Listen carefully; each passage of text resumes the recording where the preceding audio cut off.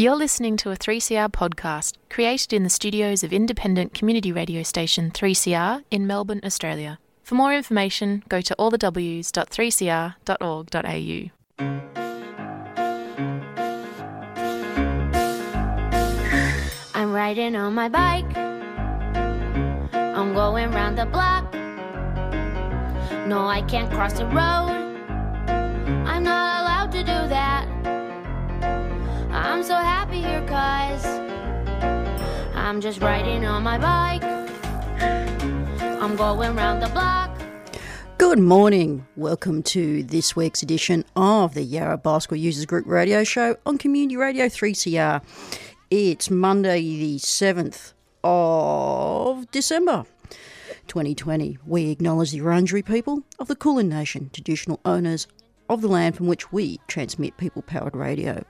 Thank you to Democracy Now! For the last hour of current affairs. My name's Chris, and Yarra Bicycle Users Group Radio. We're a show about bikes, cycling, related transport issues and all parts in between, coming to you from the studios of 3CR Community Radio, 8:55am in Melbourne, Australia. And on today's show, I'm going to be talking to Roland Postma from Planners Declare about working towards in the planning space and what can be done in the planning space for transport and stuff. You've been listening. Oh, get my words a bit muddled here, but if you were watching last night on the ABC, David Attenborough's Extinction. It was sobering. I mean, I was sitting there watching that thinking, I was kind of involved with stuff as a wee little tacker 40 years ago when Life on Earth and that was first shown on the ABC, and it's just, I don't know, there's no words I can say that we've just lost a couple of decades when we could have been fighting for a better world. But on a positive note, Roland has, in a chat we had, outlines what we can do right now to take action against biodiversity loss and related issues to do with transport and planning. And without further thing, I might as well just get straight into that interview with Roland. I have got a fair bit of news and events today, and we'll do that as after the interview. 16 days of action against gender-based violence, November 25 to December 10. In the lead-up to Human Rights Day 2020, 3CR's feminist and gender activists bring you grassroots content demanding change for the annual 16 Days of Activism Against Gender-Based Violence campaign. Visit 3cr.org.au/16 Days of Action.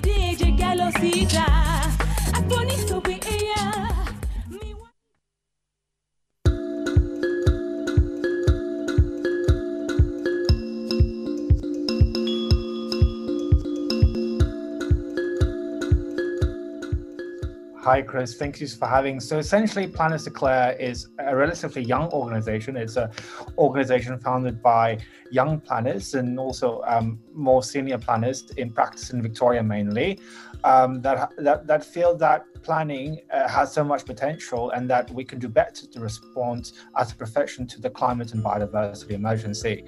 Essentially, we are non-for-profit, and our kind of ethos is to be critical but positive. So the idea is to be, because we know planning is inherently political, we need to be a bit more political, but also we need to support especially young planners in practice, those especially when planning is taught to be a tool to combat and solve climate and the biodiversity emergency. But what we see in practice, it's complete different from what we're taught. So with that support and also ensure that those in practice are accountable, planning organizations and also planners in whether it's local government, state government, and even federal government.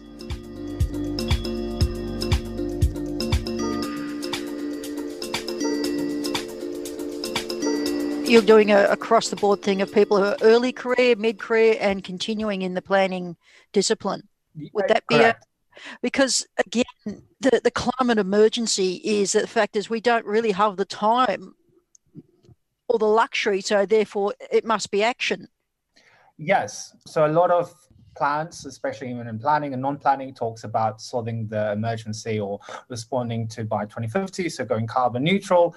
So we really believe that, because of how much greenhouse gases both the built environment and also the transportation environment contributes, planning really has the potential to solve something now and actually plan proactively with everyone, all stakeholders, because we know, if we're effective in solving, we can actually bring a lot of greenhouse gas emissions and also plan, because it's not about just, technology essentially won't solve the climate and biodiversity emergency. We actually need to change the built environment, how we move, how we house, where we work. So this is something that's not easy to change. So we need to start thinking now, and how planning practitioners, those in whatever sector, starts as organizations responding, individual, internally, and also externally.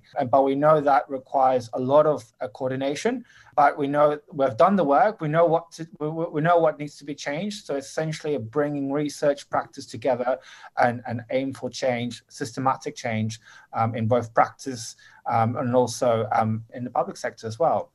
So, if someone's not familiar with the planning process and where it probably intersects with their life, can you give an overview where people would come across the results of planning? It's one of those questions. Even as a profession, we can't really actually define what planning is, because planning is so broad, and also there's competing interests. So essentially, in terms of what planning, it's everything that happens around you, from how you get to work, from especially in a local government level, is because what a very important of planning is participatory. So basically, society participating in planning processes. So it's not to say as society we need to say whether we agree with something. We actually need to come together from the beginning, identify what the problem is and what are the solutions. So it's not society. So it's actually planning involving society from the start, not at the end, whether giving feedback on a road or a train station or what it might be. So it is everything around you essentially, and that's very important. So it's not us as technical experts saying what we need to do. It's actually us as everyone coming together, identifying the problem and working together, and that's what planning is. It's not top down. It's actually bottom up community approach.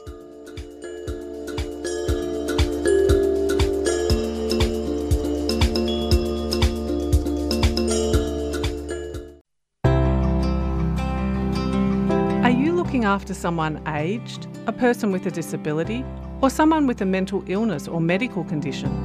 As a carer, you can access free support online, over the phone, or in person.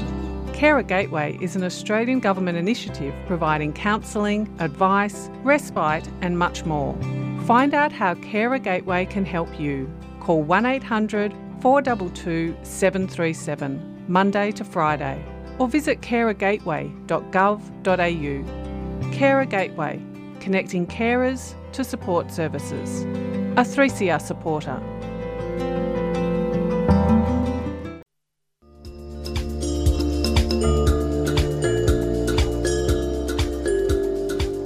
Yeah, because that's a very interesting overview, because many people would come into encountering planning with, where they live and things going on with either buildings or developments near them. And people feeling a bit, kind of cynical about the process.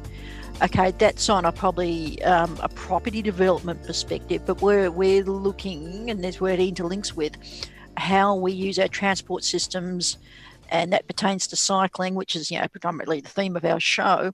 Bringing this down to kind of cycling issues, if we want to kind of go to that point. What overview have you seen, or can you kind of speak to, have you seen since beginning of 2020, which has been an intriguing and painful year? There's been positives come out of it. Of course. I mean, as an individual, and also as a young planner, I would recognize the damage and the harm that COVID-19 has brought on society. But in the same breath, there's also, despite all the challenges, despite, what has happened, what's still happening, COVID is not over, is there's new opportunities have arisen, especially of how we see our cities, with remote working.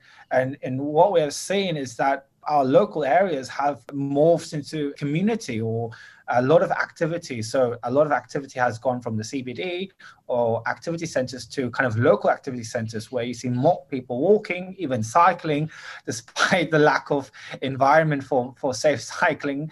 But, so it has almost a renaissance. I can't say the word, apologies to your viewers, your local, where your shopping center, strip. So, and that's actually policy of when bringing back to planning, which what we call the 20-minute city. So Yes. We've actually people. So it's a nice little segue, and this was not intentional. This was all because of COVID, because we all had to work from home, and we could only walk in a especially in the last hard lockdown, in a very small radius. So you had a lot more people walking, cycling, going to local stores, cafes, takeaway. I'm not sitting in, of course, obviously, but so essentially, it has a lot has changed. It's surreal. And it's a new opportunity. And what we like to say is planning towards a new normal. So, and this is not new for planning. I mean, this has happened in every crisis, any health crisis. The most bad example is Paris, for example. I mean, that's a military crisis where they completely changed this. It was the biggest urban development in the country, where they completely changed the city. Everyone loves Paris, but that was because of having more clearer streets. This is not new to planning. So again, how can we capitalize on this opportunity and respond to a more resilient, especially if there's whether it's bushfires or whether it's another pandemic, that we as a community can respond much more better. And this is the opportunity. And I think we're responding to it to some degree. Yeah, because I was thinking with the Paris thing, they tore down like the old medieval city, but Parisians have those, I say, a well-built environment to a certain level and not this hodgepodge you see in other cities. Yeah. And the thing is, with planning, that can give us directions where you can reduce emissions, reduce the amount of resources required to get around your city, building in an equitable city. And this is a huge one with the COVID crisis, is that people don't have the money or the equitable transport solutions. And something I like to push back on is people thinking, there's a thing that cyclists are the inner city and rich middle class people. Something I'd really like to push back on is that cycling for transport and mixed mode is an equitable transport solution, and it gives people potential instead of like we have, satellite suburbs of where you need 2-3 cars. There's got to be new and inclusive ways of getting around the cities and being able to live a quality life and do the things you need to do. Especially with like our environmental crisis in Australia, which seem to, it's horrific what we were undergoing here 12 months ago, and we seem to have skimmed over it, and because we're a predominantly city-based country.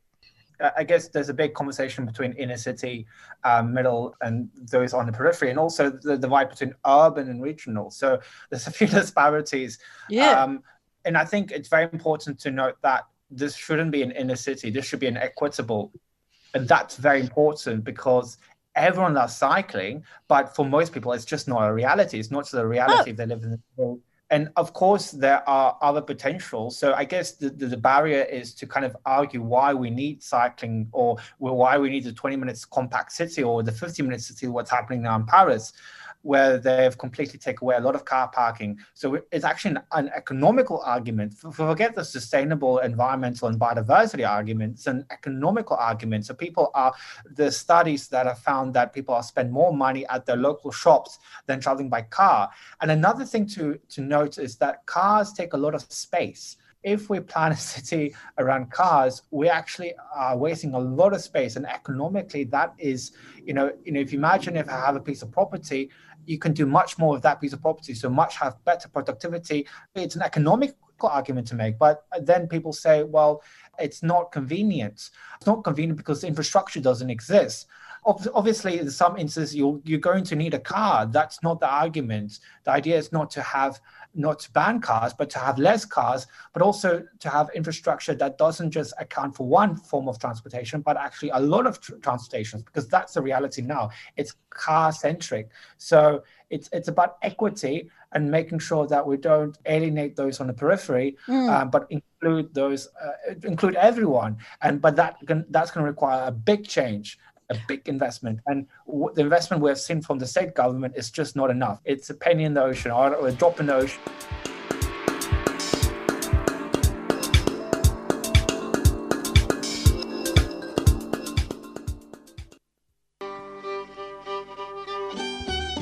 Women workers' answer to COVID.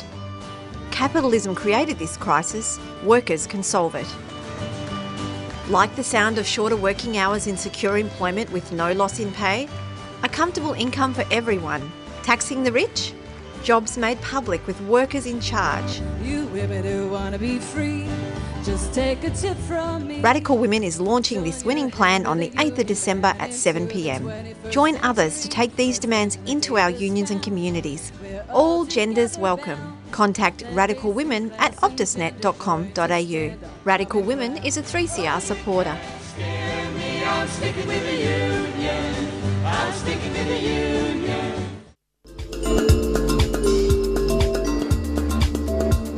Kind of a simple analogy that, for cars, it's overuse. And we're seeing, just to take a step back from the actual discussion in terms of how things are changed or how change operates, and we're seeing a massive push-pull on a political and global perspective and I don't know how else to put this, because I picked this up from reading an article on Brexit, and it's kind of tame capitalism versus untamed capitalism. So we have government spending on one hand, working with communities, and the other hand is just a free-for-all, do whatever you want and who cares about the consequences. Now, what do we actually want? If we're going to survive as a species and the rest of the stuff on the planet, these is where all these discussions lead to. Do you want to be living in an environment where we know change is happening, but we can control or alleviate, or do we have unrestrained capitalism, if you want to use these analogies, where we're going to be rolling towards 4 degrees centigrade and we'll basically kill the planet? So these are really big discussions that permeate right down to the personal level. Which it does. And I've gone way off track, but how can we pull this back into planning of how planning can help? And can you give some examples of things you may have been involved with or things you know about? As I said initially, planning is inherently political. Now, I think it's quite dangerous to say capitalism is bad because, it's certain aspects of capitalism. It's very easy to push people into kind of boxes, if you may. Yeah, that's why I was doing the very general analogy between tame and unfettered. It's very complex. So for those who are listening, it's inherently very complex, and there's a lot of grey areas. Bringing back to planning, for us as practitioners, it's about participatory planning, so ensure everyone has a voice when it comes to planning process. And also, this is more theoretical, and also evidence-based. So everything we do is evidence-based. So we're a social science. We don't just say we want to have cities look like this. It's actually backed by science and research. So that's very important. That's what to me personally, and Planners Declare, that's what planning is about. But we need to recognize politics, the kind of neoliberal aspect of our planning system, and also metropolitan governance, especially in Melbourne. The biggest problem of metropolitan governance in the last few centuries is because we've delegated all the responsibility to the market. And especially since the Kenneth era, there was no real regulation. So we had ad hoc market-led developments, pushing out to the periphery when we extended the urban growth boundary in the early 90s. And also with Labour's Livable Plan in the early 2002, it was vague. There was no real kind of how can we implement the kind of the aims and strategies we've identified through this plan. So in terms of planning, there's really been bad examples when it comes to metropolitan governance, but there's been very good examples, especially at a local government level. And I can just think of City of Yarra, City of Moreland, also the City of Melbourne, their transportation strategy. I think that's a very good example where there's economical arguments to make, despite councillors pushing for free parking now as a response to COVID-19, which was abysmal. There's been really good work where we've brought public into perspective and say, how can we plan? And fundamentally, how can we make the argument that how we plan our transportation affects everything else? Unfortunately, I haven't really been in practice, so I'm still a student. I'm graduating this year, hopefully. from my colleagues that is part of Planners Declare. So I have a few colleagues that work in for the government in the various roles in private capacity. So there's a lot of plans and a lot of good plans, but for me, the board change has happened at a local government level, not at a state, let alone federal level. So local government is where the change is at, and where society is included from the start, not at the end, essentially. So it's basically, we're looking at proper benchmarks, and you're looking at step change. Exactly. It's, in planning, we love talking about what we need to do, but the problem is how. And that's the biggest problem. And we can attribute that because planning is very complex, very jargony. It can attribute to the fact that the planning system in Victoria there's a lot of grey areas. Very much. But also the big elephant in the room, or two, is the new level elements of these plans when it comes to implementation, the kind of commodification of the planning system. Essentially, the planning system, the biggest barrier is land, and how we do and what we do with that land, and how we plan around that land. And also the federal level. The federal level has no coordination or no real, it's all about the state. So there's no real national plan. And that's something PR, so the Planning Institute of Australia, have been advocating for a national framework on housing, but we need to do that for everything, because housing is interlinked to transportation, it's interlinked to commercial activity, et cetera, et cetera. So it's unfortunately this, we like to talk about how, but when it comes to implementation, there's a big void, and that's the problem. And that's something we need to address head on, whether it's calling out neoliberalism, that's according to the evidence. So as Planners Declare, we're not a political organization. We're not ideologically driven. We're driven by facts and science, and that's it. And we're not. So for us, from our perspective, neoliberalism has a few good points, but also fundamentally, when it comes to planning and historically, it's been the biggest cause of why we have two cities, a city for the more affluent, rich, and a city, why we don't have outcomes that we've identified in our plans. But Melbourne is a livable city for two. But that's a different conversation for another day.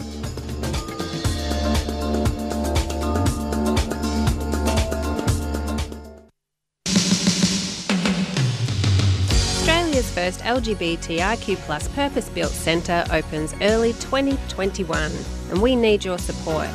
Be a giver this Christmas and send your loved ones a gift of pride. The Victorian Pride Centre has launched unique gift cards to fundraise fitting out the centre, and they're the Queer Holiday Cards of Dreams. These affordable gifts and fun stocking fillers support the LGBTIQ+ community. Gifts of pride can be purchased with a few clicks. Head to pridecentre.org.au to start shopping and subscribe. The Victorian Pride Centre is a 3CR supporter.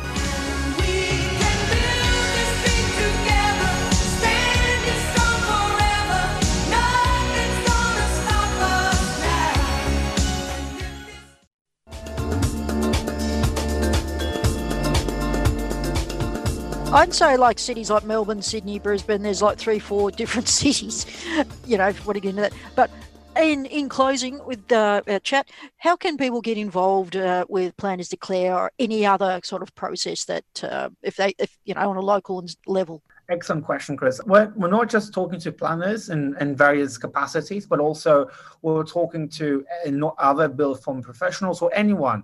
You don't have to have a built environment degree. Essentially, we're at the moment building our website when we actually finally launch next year. New year, new era, hopefully, away from COVID, although COVID will still much be here. So it can be through social media. We have an email address, we have a website. Essentially, we welcome anyone that feels or wants to know more about planning or feel planning can respond to the climate and biodiversity emergency, because we want to be an environmental organization that makes the argument we don't need greener cars, we need less cars. And that's the argument we want to make, and that's the argument we see that's missing, especially as we talk about how can we as societies in both civil and private or public respond to the climate and biodiversity emergency.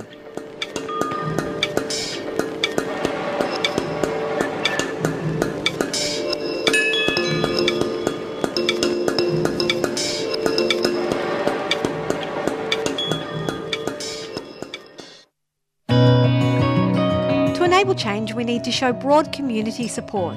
Show your support for walking and cycling in the City of Yarra by appearing as a champion on the Streets Alive website, representing your local street, neighbourhood or school. It's fast, free and simple. Learn more at streets-alive-yarra.org. A 3CR supporter.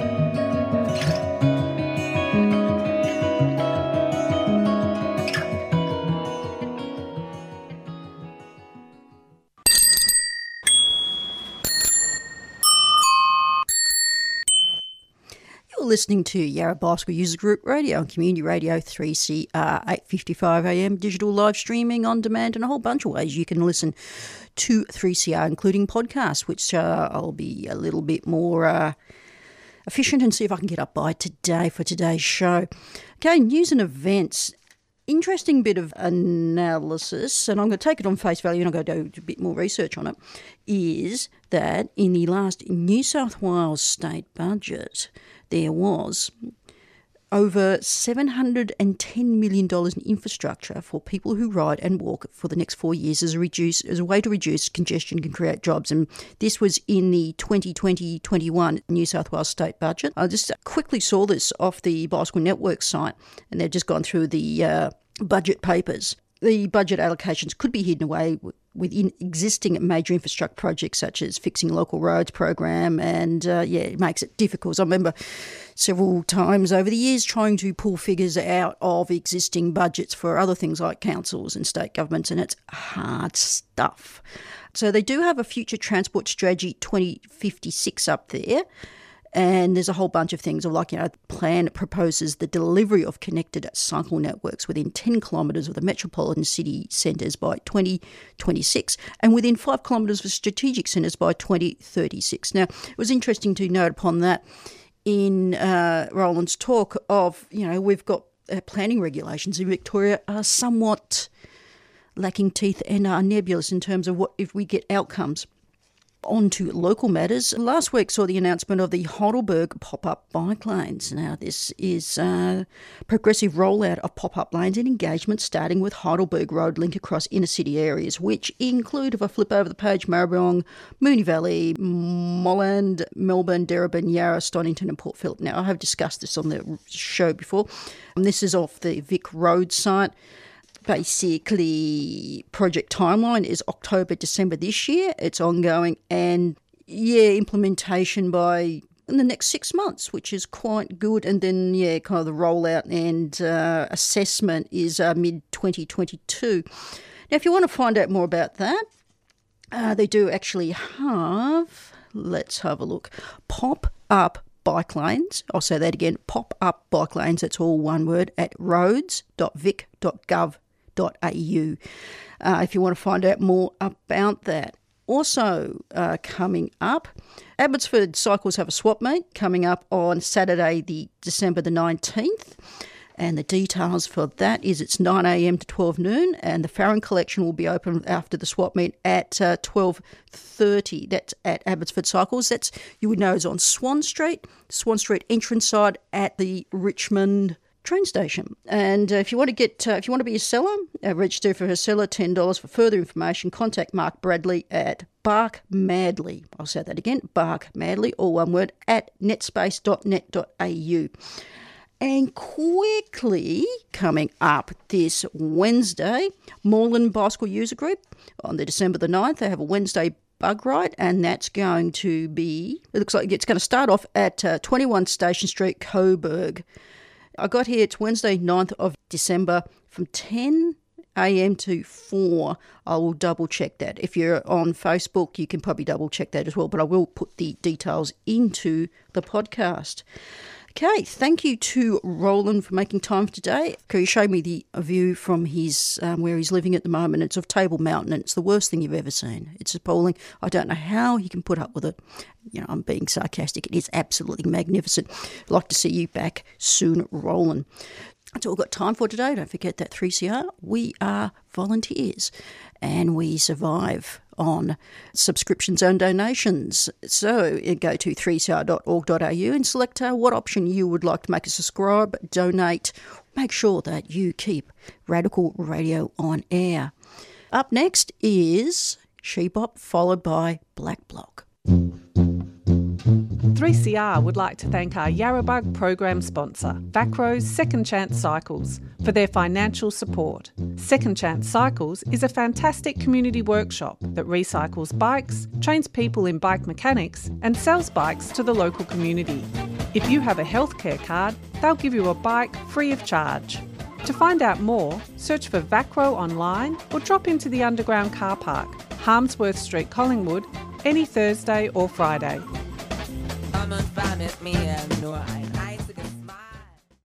You've been listening to a 3CR podcast produced in the studios of independent community radio station 3CR in Melbourne, Australia. For more information, go to allthews.3cr.org.au.